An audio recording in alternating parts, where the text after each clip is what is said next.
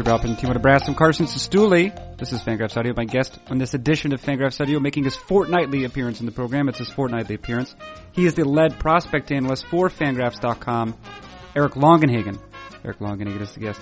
And on this edition of the program, as he does every 2 weeks, Longenhagen endeavors here to analyze all prospects.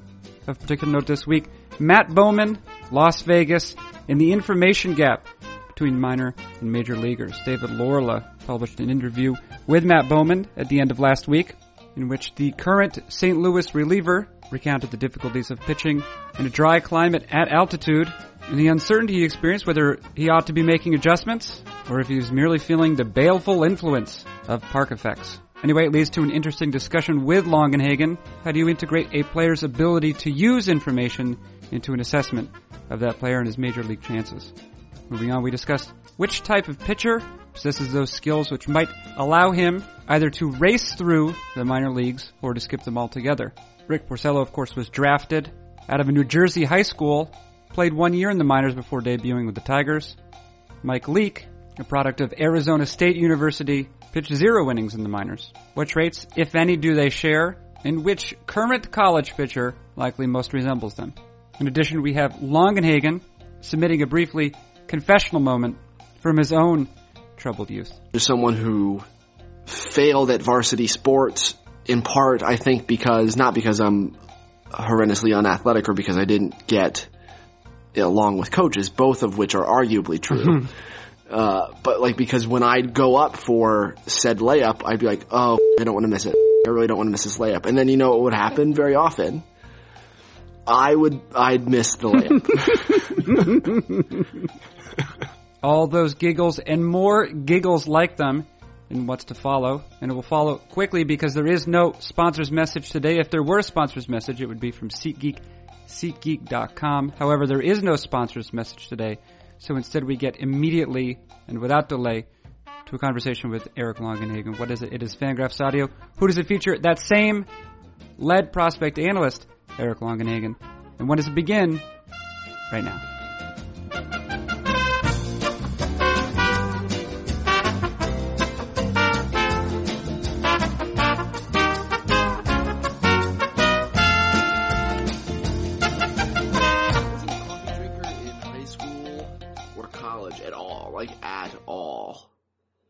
It was actually something that was sort of kept away from my brother and I as we were growing up.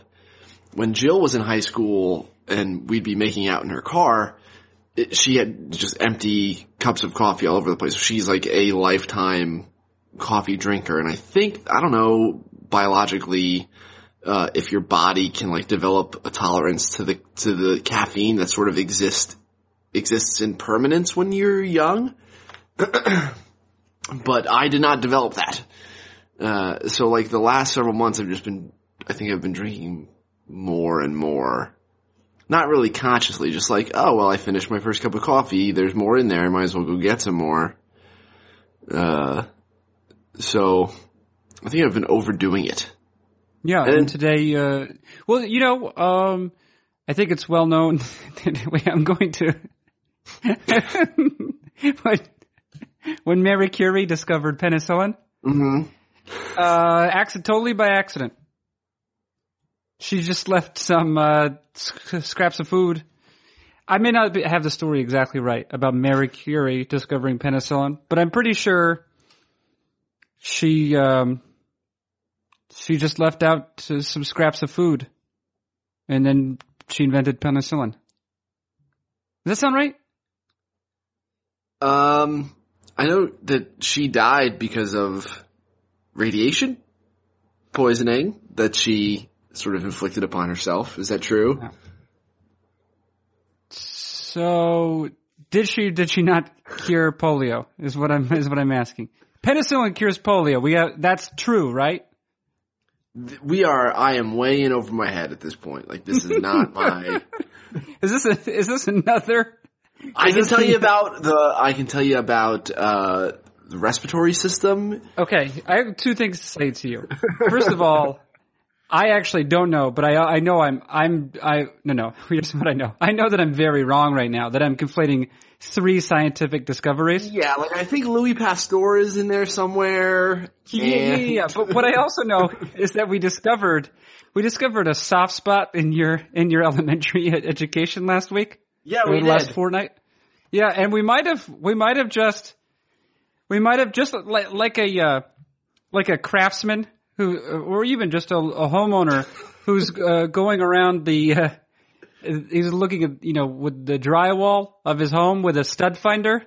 Mm-hmm. We might hear a loud and ever increasing frequency of beeps. And once again, last time it was Canadian geography. Uh-huh. Which actually more than one person made note of me by way of social media platform Twitter.com that they said it was sad. They said, this is sad. This is it's nothing but it's just sad. This is what's going on. And some of those people were Canadian. They say this is a travesty. And now who knows what? We'll have a different community. It's not as though you're not an intelligent guy, though. They're just a little bit. Do you find that there's just a finite amount of space in your brain to hold things, and that there's sort of, like, as you accrue more knowledge, that your subconscious just disposes of some things, and it's just like, I don't need to remember all the about Marie Curie. Yeah. And it just goes. While I can remember where, like, Andre Reed went to college, but I can't remember what scientific significance Marie Curie had. And her husband, who, if I remember correctly, was also a significant... Her husband, Louis Pasteur. That I'm sure is not true. No, her husband was Jonas Salk. Okay, thank you. No, her husband wasn't Jonas Salk. Oh, yeah, this is fun though. Just tell me anything. You just tell me anything at this point. My love for you has grown though. That's one thing I do know. I want to say this is that your knowledge of science, popular or otherwise, and or geography is really not of any consequence right now. Actually, here's the way it is a consequence, and allow me, Eric, to ease us both into a conversation about prospects and prospect analysis. Okay. Okay. And it's the story begins with a very brief anecdote. As today, I received a visit and will soon receive an estimate from a seamless gutter manufacturer. Because I got a little bit of moisture in my foundation, in my basement, hoping to prevent that. So the gutters guys came by, and then I was going to ask you. You're not a homeowner, but I was going to ask you, or I was going to say to you, I bet gutters are not really something about which one worries living in the greater Phoenix area. It's funny that you say that. The house that we currently live in, which is structurally identical to the one that we moved from, which is 2 houses to... Oh, that's right. You moved 2 houses down. Yeah, it's 2 houses to the south of me right now.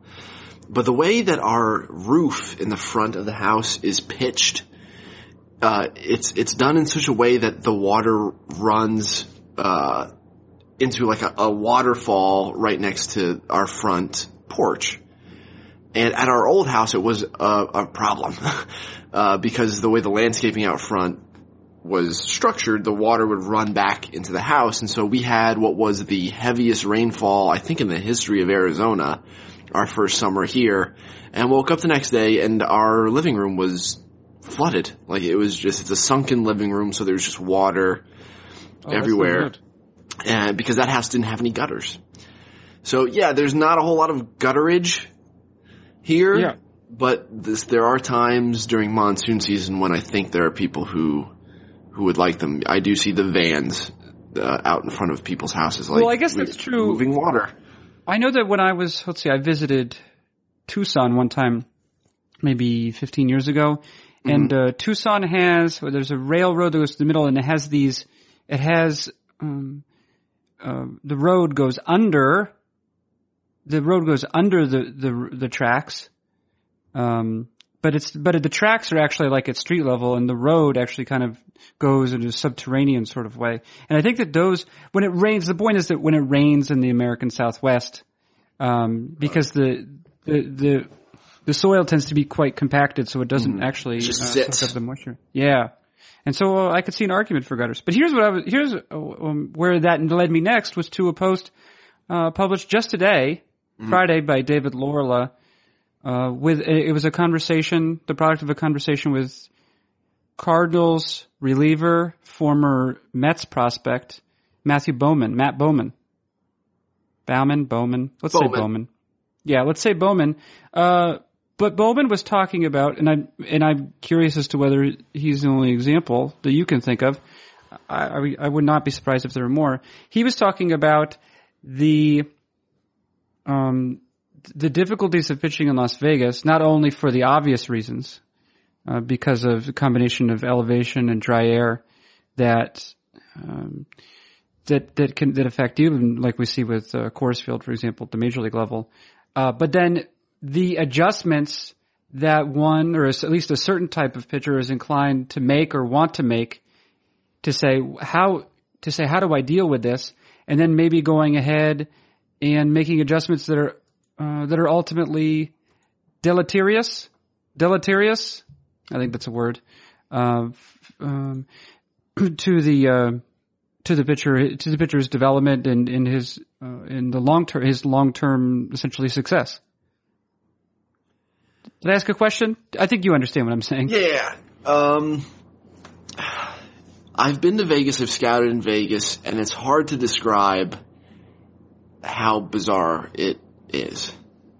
There is just something about the way it comes off the bat there that is just more explosive.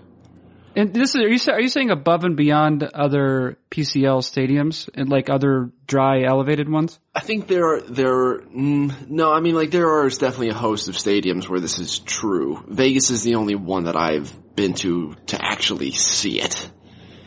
And it is like startling.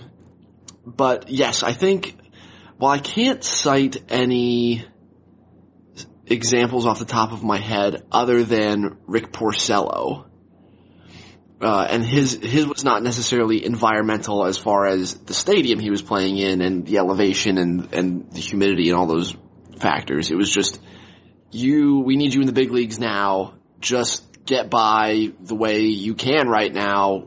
We can't afford to let you develop some other things that might ultimately make you a better pitcher because we need you to succeed right now. Oh, okay, right. So you're talking about a player whose development was bypassed, right? So that he could get to the majors. Yeah. And I guess maybe you could argue that Edwin Diaz is a similar case study, but the scenarios are always sort of different. But yeah, I mean, Bowman's always been.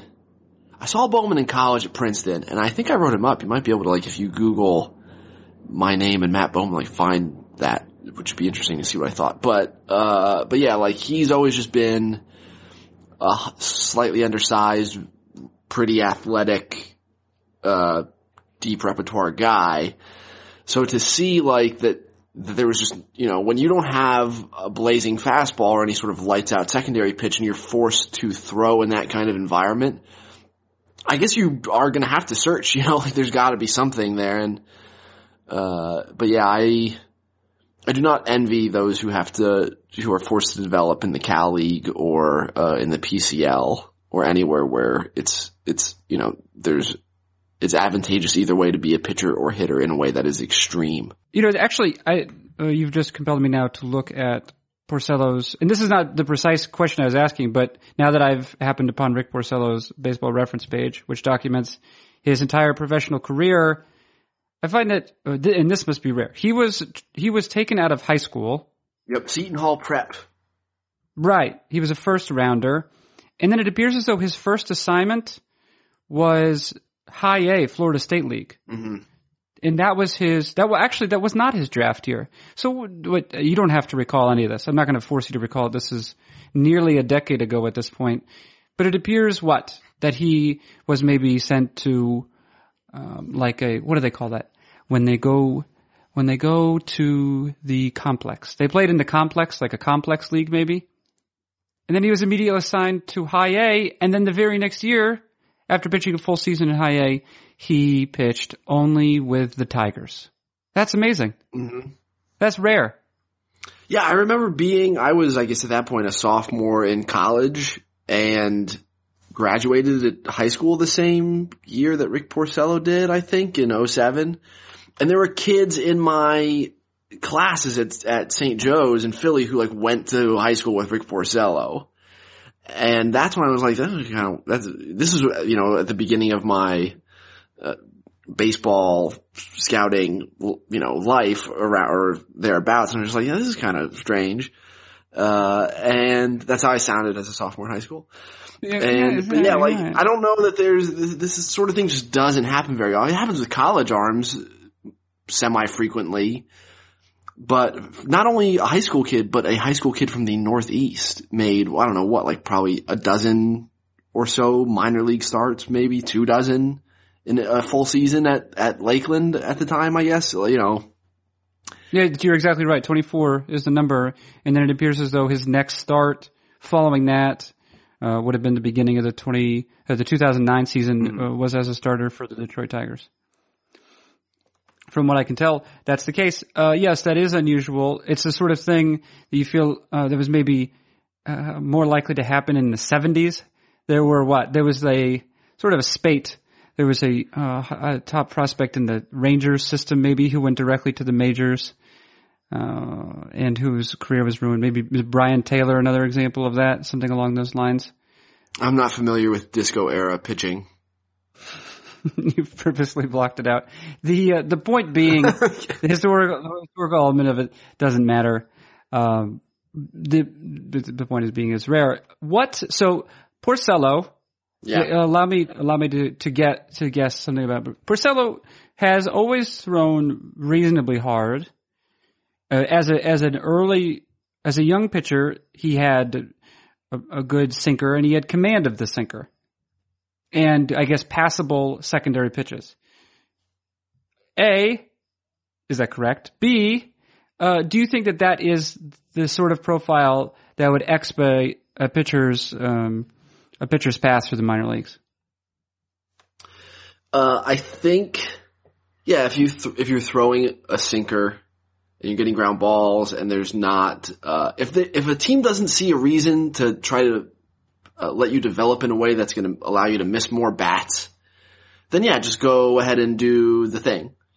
Cause, what the sinker ballers, ground ball pitchers in general have usually, I think, one meal ticket pitch that they lean on to get those ground balls. And if you're, 18, 19, 22, who cares? If you have it and you're throwing it for strikes where you want, then you've already have the foundation for your entire pitching profile, then I think that could be a guy who could move quicker than someone who needs to learn the finer aspects of pitching to get the most out of what they have to work with.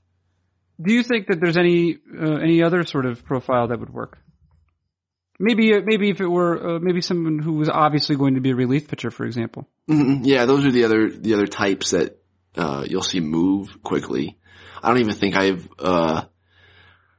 even like Jonathan Holt, like there are a lot of college arms from last year's draft that have already been in the big leagues, because when you can just throw two pitches and have a ton of margin for error, then you could just do that. Right. I will mention David Clyde is the pitcher I was thinking of. Okay. He was, to the best of my knowledge, he went to a school in Texas. Yeah, in Houston. And then he was selected by the Texas Rangers out of high school and was immediately sent to the major leagues. And it did not work out well. It didn't work out well, really. He's not the last high schooler to do that, though. Mike Morgan was the last high schooler to do that, I believe. Yeah. 1978, it appears, according to this Wikipedia entry. Okay. Morgan was pitching when you were a person. Yeah. Like when I think I have a Mike Morgan baseball card from his Diamondbacks days. Yeah, he also pitched for the A's for some time, I believe, if I'm not mistaken, and probably a bunch of players. Mike Leake, it appears, was the last player to actually do it. Straight to, yeah, Arizona State with the Reds, and that makes sense too, right? I think that the wow, I'm about to tie something together for you, real hard. Are you ready for this? Yeah. Are you ready for that? Rick Porcello, I mentioned, expedited through the Tiger system as a right-handed sinker baller. Mike Leake, we're just mentioning, right? The most recent pitcher to go directly to the majors from college, a rare feat. Even, and of course he would have been older than Porcello, but this is rare enough. He's the only person to do it in the last 5 years. Actually, the last 10 years. First person to do it since 2000 when Xavier Nady did it out of UCal. So basically the only person since 2001. Mike Leake and Rick Porcello, I believe, are currently tied for lowest walk rate in the majors. Which I think that would seem to make sense, right? We're talking about types of pitchers who might be able to make that leap. It's guys with command or control, or a combination of command and control, however you'd like to phrase it. They both have a 3.8% walk rate, and I believe that makes them number one. Maybe they're tied for second. It doesn't really matter. The point is, among qualifiers, they're up there. So maybe if we've hit upon something, Eric Longenhagen. Mm-hmm. Hey, how about this? What do you know about college baseball players? A bunch of the things. Is there a pitcher who you would imagine in the 2017 draft as it's shaping up? If you had to select one guy who you'd say, yes, among all of them, he'd be the most reasonable candidate to go directly to the majors, just given a combination of adequate physical tools and command of those. Directly? Sure. I mean, we're not saying he's definitely going to, but it would be the best candidate. A Mike Leake, a Rick Porcello type. I guess Alex Faedo at Florida was the first name that comes to mind. Okay, tell me about Alex Faedo. Well, I've never seen him in person, but there's just a guy who, if your primary driver is someone who's thrown strikes, I believe Faedo would be up higher than guys like Tanner Houck and J.B. Bukowskis. Like these are the other bigger names. Names from next year's draft as far as college pitching goes. And they have huge stuff that they have had trouble commanding at times, whereas Faedo has been very successful as an underclassman constantly. And what does he have in terms of physical tools, arm speed, and the like? I gotta be honest with you, Carson. I don't know a whole lot about Alex Faedo right now. Yeah, well, you're gonna have to do some research, Eric. Otherwise, what the hell is the point of this podcast? Damn it. I don't know. I'm starting to sweat now. Here's a question.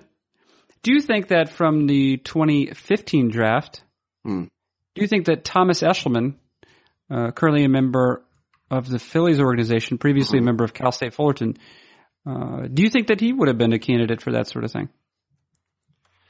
I suppose so. His stuff wasn't good enough for that sort of thing. Not as good as Leak's, probably across the board. So, but yeah, like if you're trying to identify a guy like that, that's the type of player. Eshelman was crazy at Fullerton, wasn't he? I mean, it was like historic command and control at Fullerton, like all time. Mike Bauman, currently at the Ringer, wrote a lot about Eshelman during his career, about how, like, if you want context for how historic his strike throwing ability was, like, go dig up some of that old stuff. But it was like beyond anything that we'd ever seen before. You think he's got? What do you think he's going to be as a major leaguer, Thomas Eshelman? I assume you're going to. You must be thinking, because you have the end of the season, right? What is a month away? Regular season. Mm-hmm. And then you have some playoffs after that. But that specter of those organizational lists is looming larger and larger. I'm aware. Yeah. Oh, it must be frightening. It is. Yeah, it's a real burden. It's like having 30 albatrosses around your neck. Imagine that. Not just one albatross. I mean, there was one albatross around, and then they got a whole poem maybe written by it. Everything went awry. 30 albatrosses, though. And then the draft and the J2 stuff, and there's a lot of scouts just getting back from the Dominican now who I'm like trying to get on next year's J2 stuff too. Yeah. So Faedo, by the way, Faedo with Team USA. Yeah.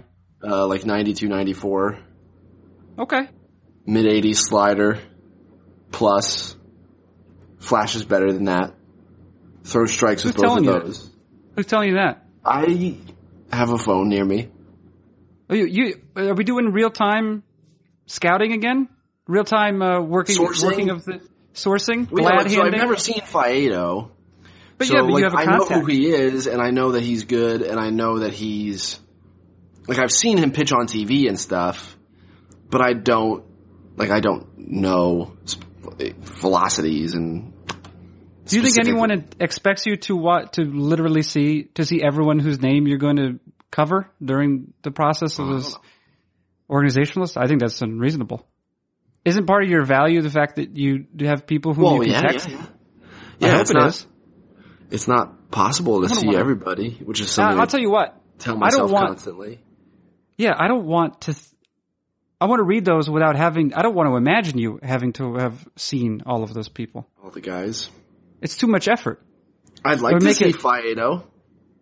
Well, I suppose. Well, you think he'll be out in the West at all? I doubt it. Yeah. Most of the schools that find themselves in odd places, like Arizona or California, from the East Coast, do so because they're from a cold weather place and need somewhere to play early in the season, whereas Florida can just hang out at home. Right.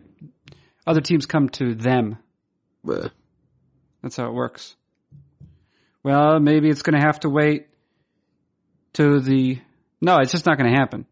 You're going to have to go to them too. Yeah, I'd have to just go. Yeah. You'll be too busy watching Colby Woodmansey. Is he a person? Yeah. Former Arizona State. Do you remember? You were here. Yeah. And also, I think he discovered penicillin. Mm-hmm. True or false? He was integral, at least. Maybe he's taken penicillin. A lot of people have benefit from it. Probably. So we talked about Faedo. We talked about Eshelman. Oh yeah, where's Eshelman? If you had to ballpark, baseball metaphor, if you had to ballpark Eshelman's place on that Phillies list that you'll be composing at some point, where do you think you'll end up? Probably outside the top 10, like in that 10 to 15 range. Definitely behind the other upper level prospects, the guys at AA, like Hoskins and Cousins. Certainly behind Nick Williams, despite my skepticism of his approach, and J.P. Crawford and Mickey Moniak, the obvious top end names. Yeah. But still probably ahead of some of the lower level guys, some of the, like Cole Stobbe and, the other, I guess Sixto Sanchez is probably above him at this point. Where will he be placed on that list relative to Rhys Hoskins? Rhys Hoskins. I'd have Hoskins above Eshelman at this point. Okay. Yeah. Hey, when you do those, I don't know if you've noticed, but when Kylan McDaniel was authoring those, and then when Dan Farnsworth was, they would leave a little spot at the very butt end of it for myself to say, this guy did not appear on the list, but let's think about him for a second as a fringe prospect. Do you have plans on allowing me to do that, or is that, or are you kind of of the mind that it's no value added? In fact, maybe it takes away from it a little bit. No, I'd like to continue doing that. Okay.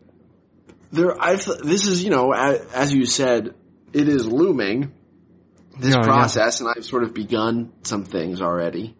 Yeah. But like I've been thinking a whole lot about just what you're talking about, like the structure of the way everything is set up, and I don't know the best way to do it. I'm not sure.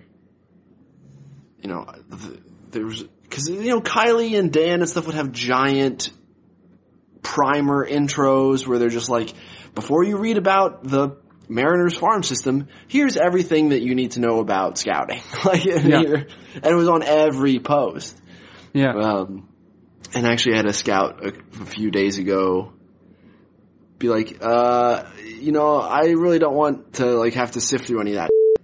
So I was like, yeah, I kind of skipped all that stuff too, and I'd read them.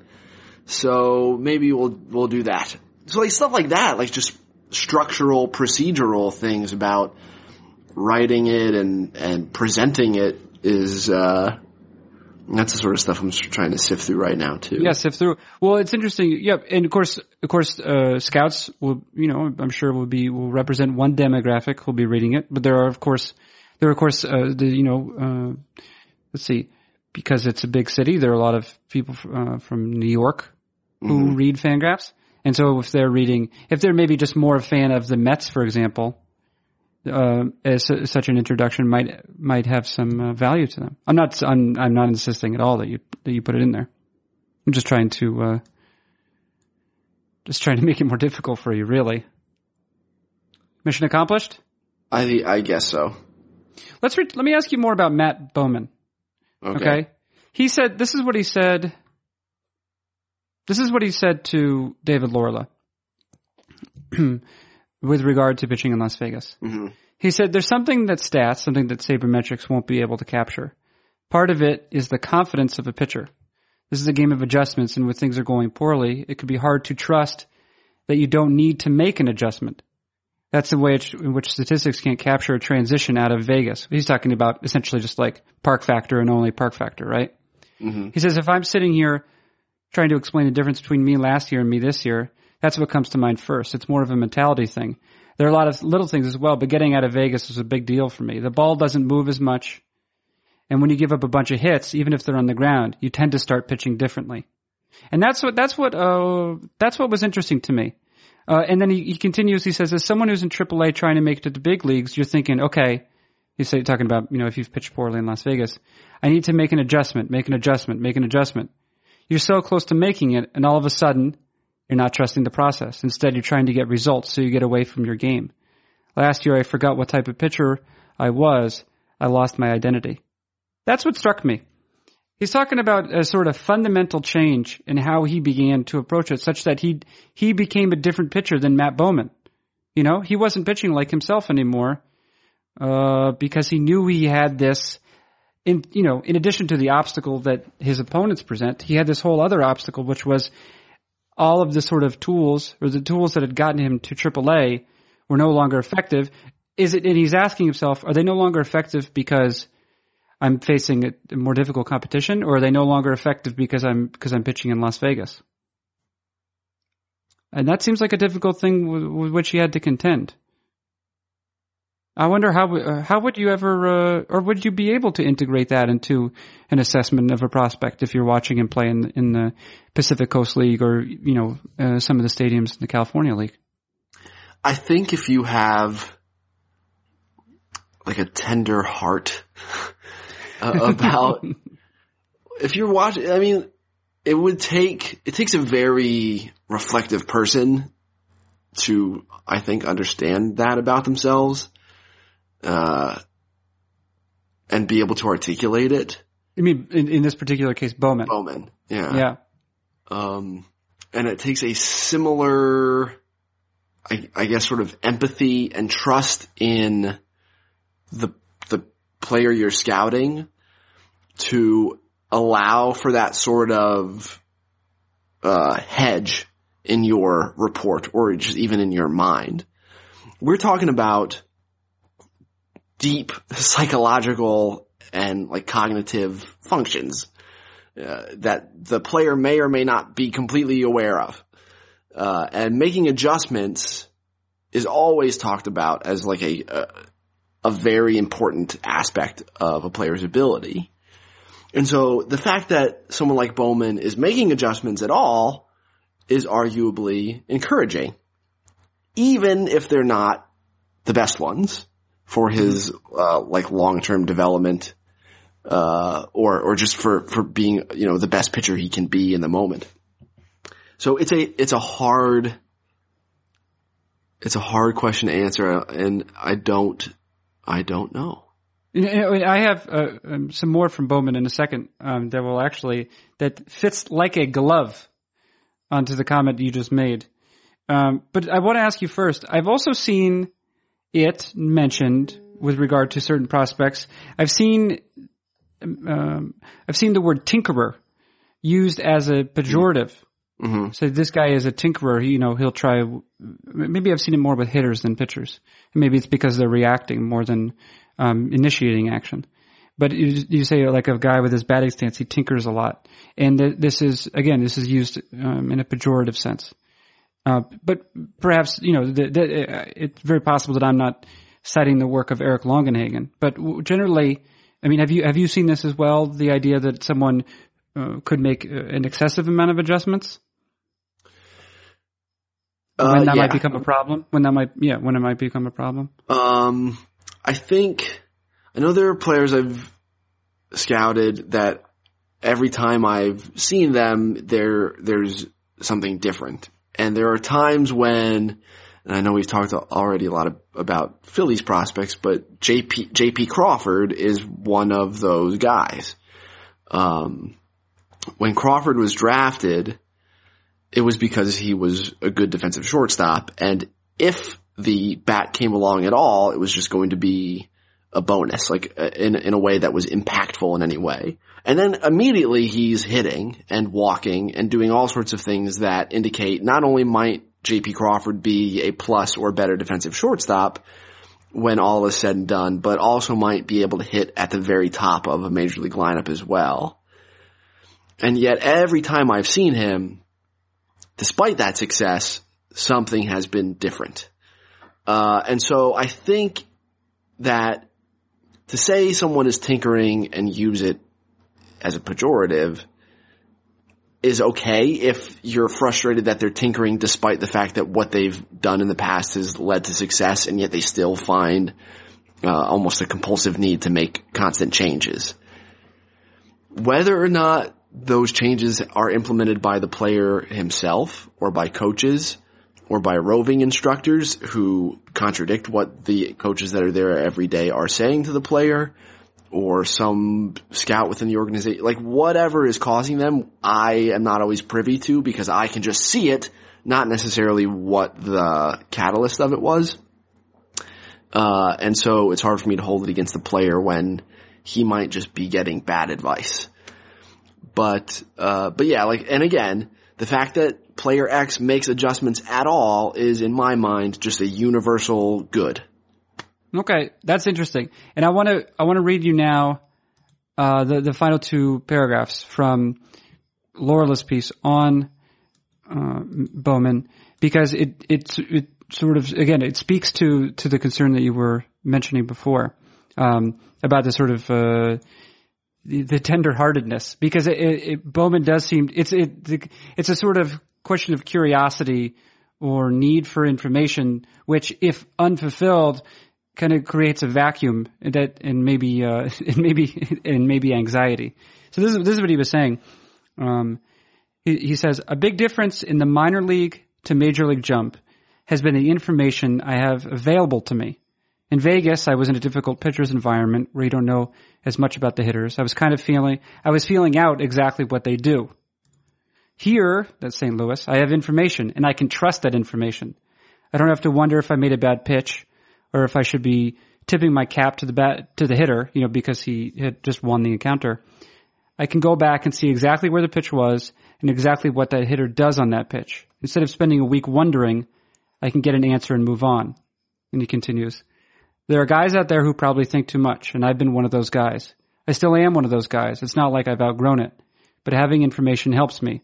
I like to know, okay, here is the adjustment I need to make. Thinking about something, thinking and thinking and thinking, without having an answer is when you get paralysis by analysis. That's what happened in Vegas. I was trying to figure out what I was doing wrong, or if I was doing anything wrong. I had no idea. Well, that's good stuff, don't you think, Longenhagen? Mm-hmm. Because it speaks to that point you were making, and I imagine that there are some players like this who really benefit from information, who maybe from a lack of physicality, because Bowman's not a big guy, if I remember, and as you mentioned before, he pitched at Princeton, right? He was this is an Ivy League pitcher, so clearly coming out of high school, he was not regarded as a top prospect.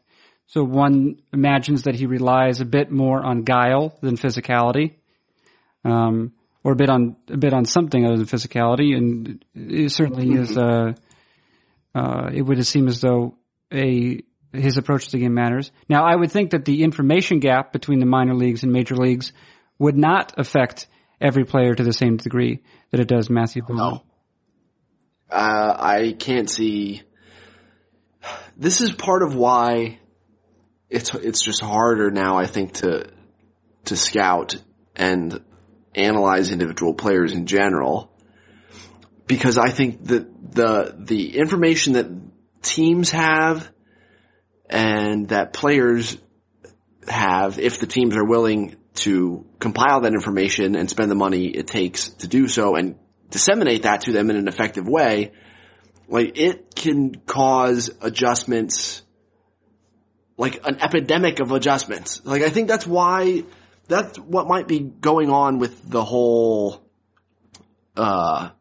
juiced ball thing for this season, right? Like, we're sort of at a point now where we're learning major league hitters have become so focused on lifting the ball in the air that it's inflating home runs at a rate this season where, like, we've been searching for a cause. It's not just a random blip. Like, there's something causing it. It's not, but we don't know what it is.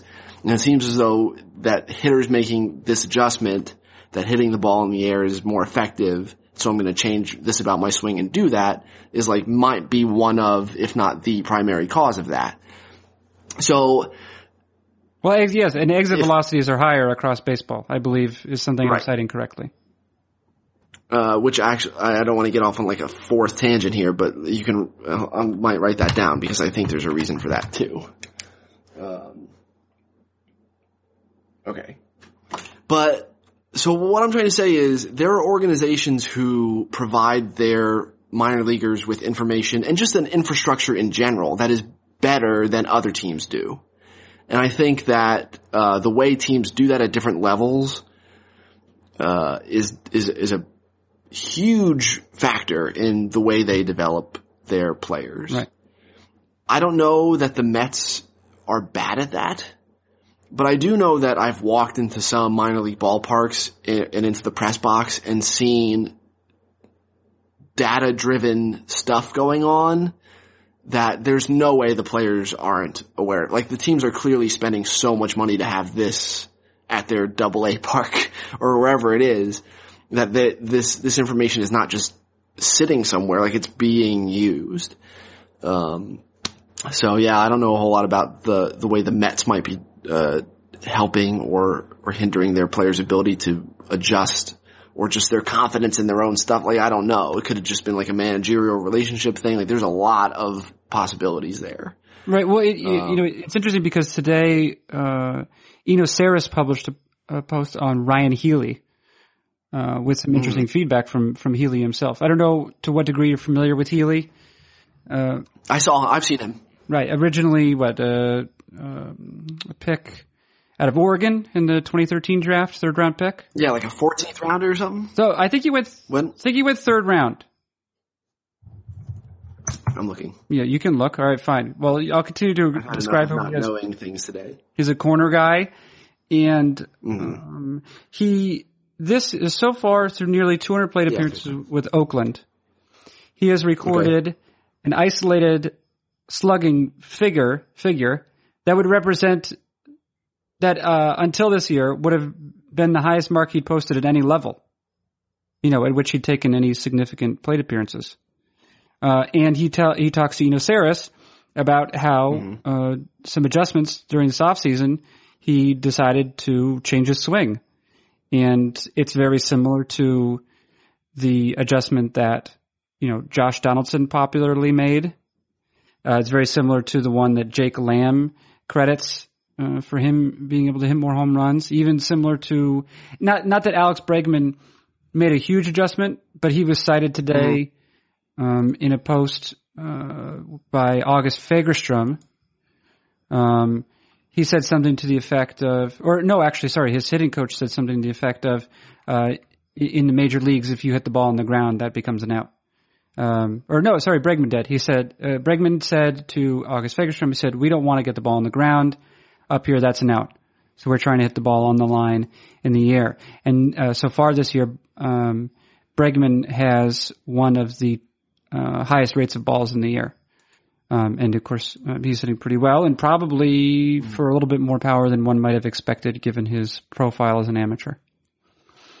So, but it's interesting what you're saying here in terms of the difficulty in assessing a minor leaguer when it does appear as though, as you know, certain organizations specifically, although some players have sought this out on their own, might be able to offer tweaks to swings that render the player, Jake Lamb is a good example. I don't think I don't know what his power profile was, but I know that at the All-Star break, I think he had the highest isolated power figure in the National League. I don't think that was part of his scouting report as an amateur. Is that fair to say?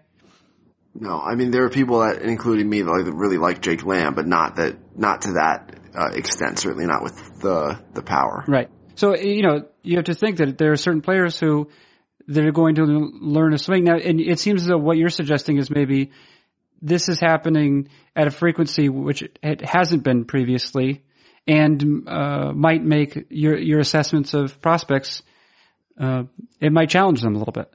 Mm-hmm. Do you want to know what I think it is? Yeah, sure. You have a hypothesis. Biomechanical driver, I guess. So someone, and I apologize, I don't know who it is, but I saw it come across my Twitter. Took the summer showcase data that was, all these high school kids at Petco and at area codes and stuff there are TrackMans and Zeps and all sorts of stuff to measure things like bat speed and pitch velocity. They took anyone who played both ways. So Hunter Green, Jordan Adele, anyone who pitched and hit at these events and had velocity and bat speed both measured, and they just charted them, and there's a correlation between bat speed and pitch velocity. You can clearly see there's a positive correlation. And that seems intuitive, this guy is bigger and stronger and just a better athlete, so yeah, he should be able to swing a bat harder and he should be able to throw a baseball harder as well. And I don't disagree with that on its face. But what we know biomechanically about pitching is that velocity is primarily generated from two things really: internal angular velocity of the internal rotation of your shoulder, and angular velocity of extension. So you're creating an exponential sort of movement with your shoulder and your forearm by extending it that helps create velocity. And those are the two primary drivers in at least some of the papers I've read. Also included in that is hip rotation. Not angular velocity of hip rotation, but timing. Specifically earlier timing.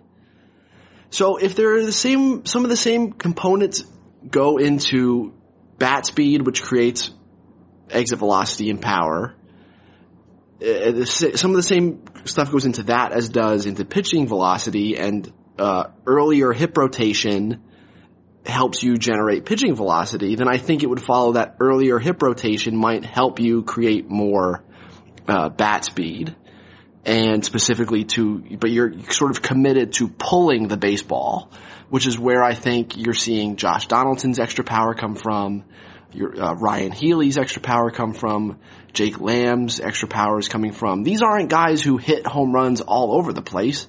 Jose Bautista and those guys are dead pull, giant rainbow home run hitters. And so I think that the timing of hip rotation, the way they're clearing their hips early, the way they're committed to pulling the baseball, is one of those power hitting traits that I'm like looking for now in young players. Like, is this something that you're able to do? Because it seems to be a common trait running through not only today's best power hitters, but the guys who we see a weird uptick in power at odd points in their career. Like Ryan, this is the first thing when I start diving into Ryan Schimpf this offseason to figure out why no one figured this out. Like, that's the first thing I'm going to look for is this guy clearing his hips earlier and committed to pulling the baseball much more than he was as a prospect or as a non-prospect. Right. But how are you, so you're looking for players, for prospects who might be more inclined to do that. Well, I guess you have to be at this point, right? If it's something, if it's really a thing that it's impacting a game at this level, and it seems at this point that it is, then I'd be a fool not to look for it. I think you'd be a fool. I mean, you're a fool anyway. Arguably, I'm already a fool. Right. But you don't want to compound. No. You don't want to compound it. Well, I think that I invite you to consider this. I invite you to follow up on this line of thinking. Do you need like an actual invitation, or is it just a verbal invitation? No. I look forward to whatever you find, Eric. Do you believe me? Okay. Yeah. Do you need any more? I hope so. You mentioned something that was interesting to me about. You mentioned something that was interesting to. Well, I guess Matt Bowman mentions almost claims that he underwent like a dissociative fugue in Las Vegas, like because he wasn't pitching well. Yeah. Yeah. What do you think about that? It's as a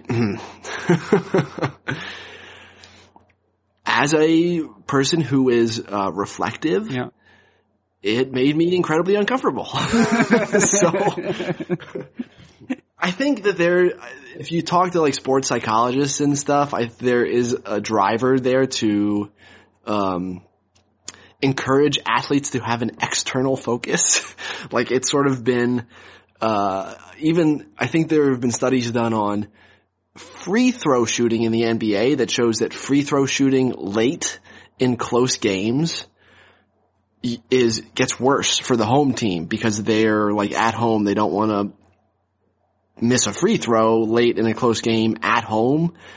And there's statistical significance that if that's the scenario, that you're more likely to miss a free throw at home, but the home team late in close games is better at rebounding because that's a thing that doesn't require sort of internal thought. There's not a moment of pause there for the athlete to stop and think. You just have to do it. Right. Right. You're right. It's an explosive act where you can essentially, if you had any sort of excitement, nervous energy, it would actually, in dispelling that energy, it would be helpful. Mm-hmm. Yeah. So, I think, and I know just someone who failed at varsity sports, in part, I think not because I'm horrendously unathletic or because I didn't get along with coaches, both of which are arguably true. But like, because when I'd go up for said layup, I'd be like, oh, I don't want to miss it. I really don't want to miss this layup. And then you know what would happen very often? I'd miss the layup. Yes, because you didn't want to be right. It's the same sort of thing, which I know that before I was married, and when I would have an interaction with being a heterosexual man, when I have an interaction with a girl, the more I was attracted to her, the more difficult it was to have any sort of interaction with her. There was this weird self-sabotaging effect where it's like my body's like telling me, is like, well, you don't really have a chance anyway. So what we're going to do is just going to protect you from the embarrassment that you would undergo if you actually really went after this. Yeah, that was a strange thing. I said, are we not? Everything I've been led to believe suggests to me that humans are designed to procreate, or, at least a lot of us are. Keep going, keep the species going, and yet my body does not seem to be inclined to do that at all. Despite my real desire in my conscious mind to act in that direction. But yeah, as probably being a reflective person, I want to be clear that I do not necessarily think that by suggesting, because I'll say reflective as a word I'll borrow and apply to my own self. I would not like to construe that with intelligent. I do not. I mean, there might be some correlation for some people. I'm not insisting that I'm intelligent by saying I'm reflective. I mostly just like to point out the negative aspects of it. I think that was a. Are you familiar with the book Moneyball?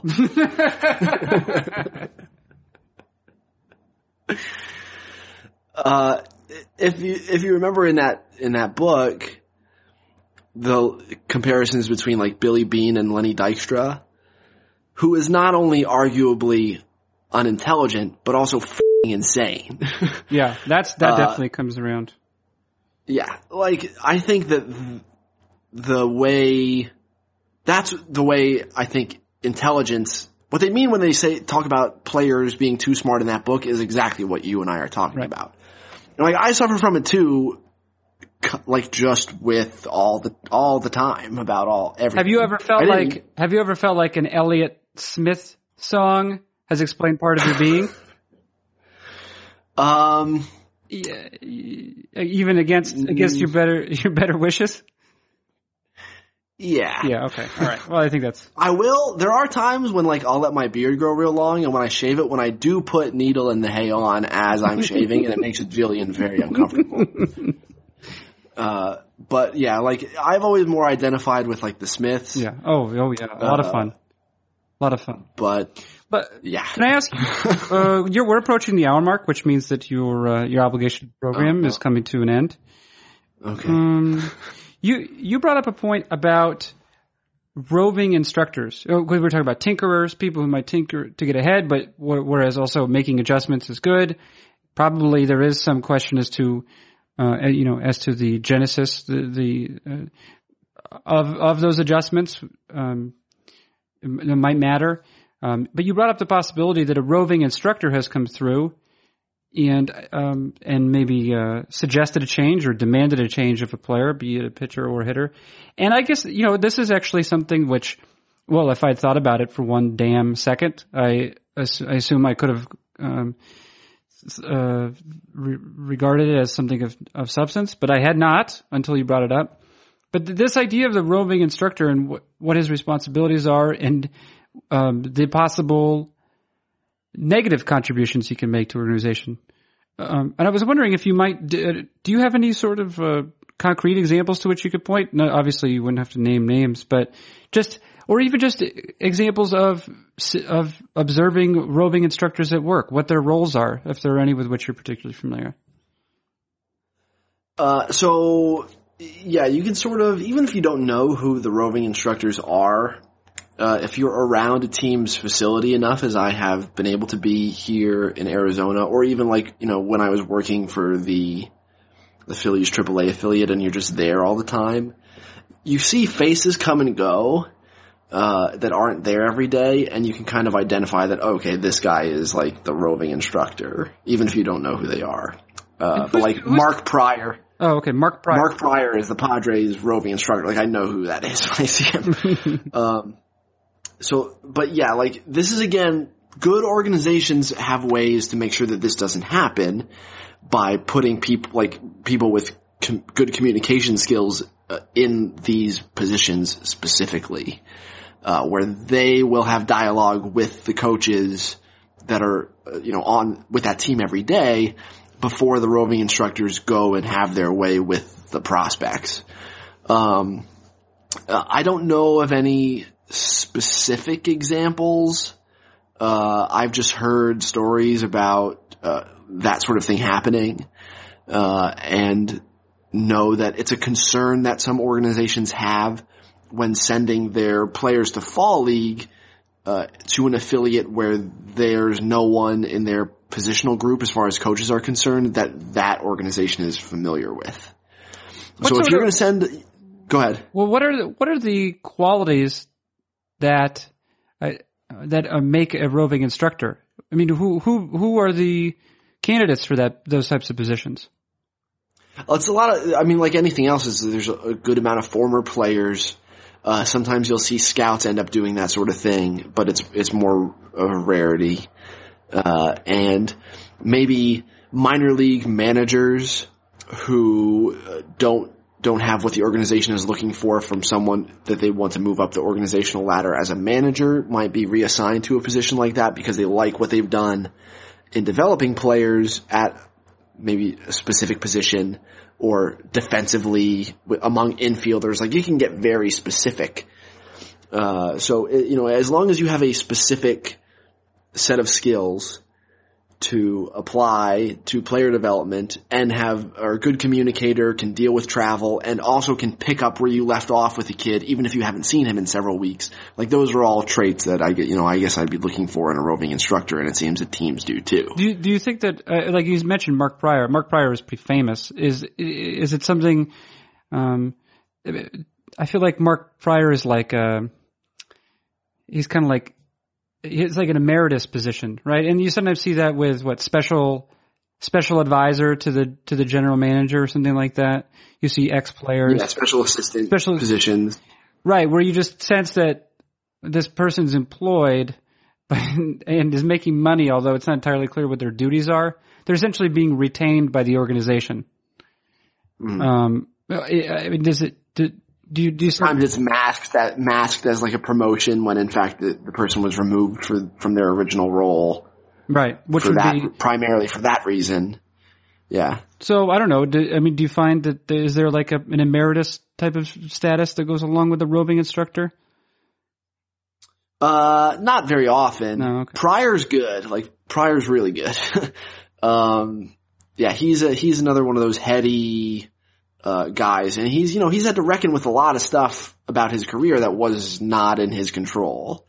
And I think that that's probably given him a learned wisdom that I do not envy, but that is probably effective for his job, especially when it comes with dealing with hurt, minor leaguers. Right. If people are put into those positions where, on paper that looks like, a highfalutin job, but they're not, there for any other reason than because they were just sort of put there, the organizations have a tendency to hide those people. They'll give them assignments that aren't necessarily as impactful.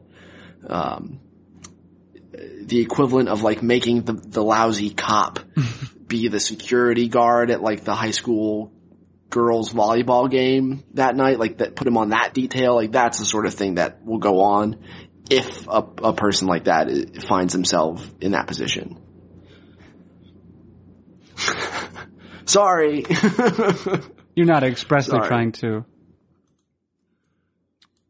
I mean, like, look, I'm not saying that everyone who's a special assistant to the general manager is in that position. In fact, it's like probably very, very few of them. Right. But like, that is in fact the title. If someone were to offer me that job tomorrow, I'd say yes, thank you very much. That is like the job that people in baseball want. And I think that you've probably heard that come out of other people's mouths. Yeah.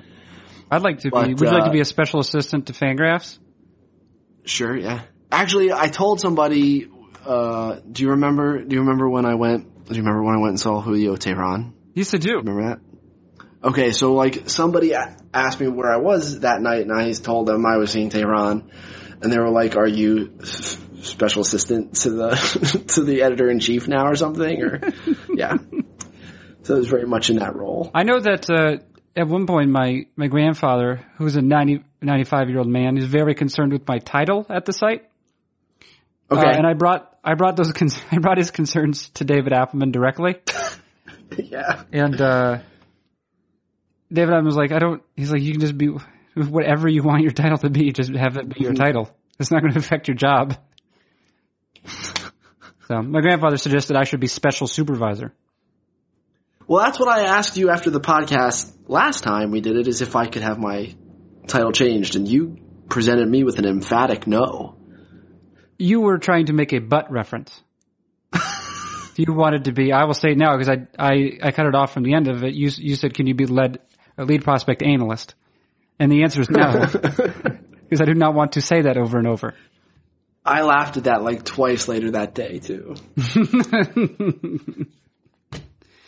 Hey, Eric, I'm going to say a couple things to you right now. Okay. I'm going to say, one, your obligation is fulfilled. I'm going to say, two, I think this is the best conversation we've had under the banner of Fangraphs Audio. All right. I feel confident saying that.